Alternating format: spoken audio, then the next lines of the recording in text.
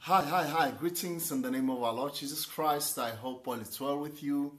It's Harold Mawela here. Welcome this morning to our morning devotion.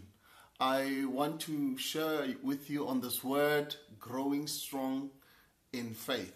When we read Romans chapter 4 verse 20, it says, "No unbelief made him waver concerning the promises of God, but he grew strong in his faith as he gave glory to God." So in scripture, Abraham's circumstances were beyond his control. He was way too old to have a child, but God promised him that he would have a son even at his old age. So what did he do while he was waiting? When we read the scriptures, it says he grew strong in faith by giving praise to God.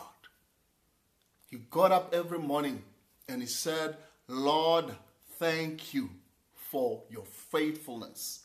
This is what you have to do. You have to wake up in the morning and start thanking God. He was saying, "Thank you that my baby is coming. My baby is on his way." He said, "Thank you, that you are faithful to your word, and your word is truth." So he kept thanking God for what he had in his spirit. And eventually the promise came to pass. And I believe that if we can learn from Abraham, like Abraham, God has put dreams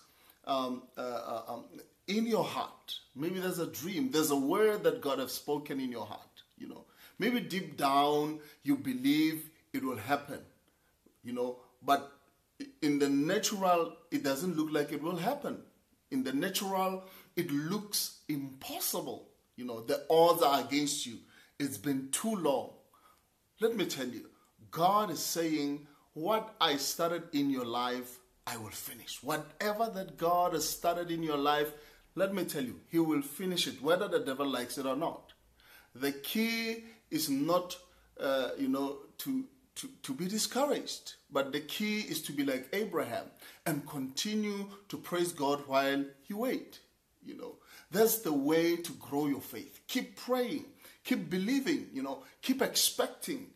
Grow strong in faith as you see the promises of God being fulfilled in your life. Live in faith. Keep on declaring, keep on speaking the word as you see God lifting you up from glory to glory. Let us praise. Say, "Lord, I praise you for you're faithful. You are worthy. You receive all the glory and honor. I believe that you are making a way out of no way for me. So I look forward to a hand of blessing and mercy to every area of my life that is standing still." I thank you, mighty God, in Jesus' name, that you are truly coming forth for me. That, Lord, you are making my path straight. That, Lord, I walk in miracles. I walk in signs and wonders. I'm experiencing your gratefulness. In Jesus' name, amen. Have a blessed day. May God keep on blessing you.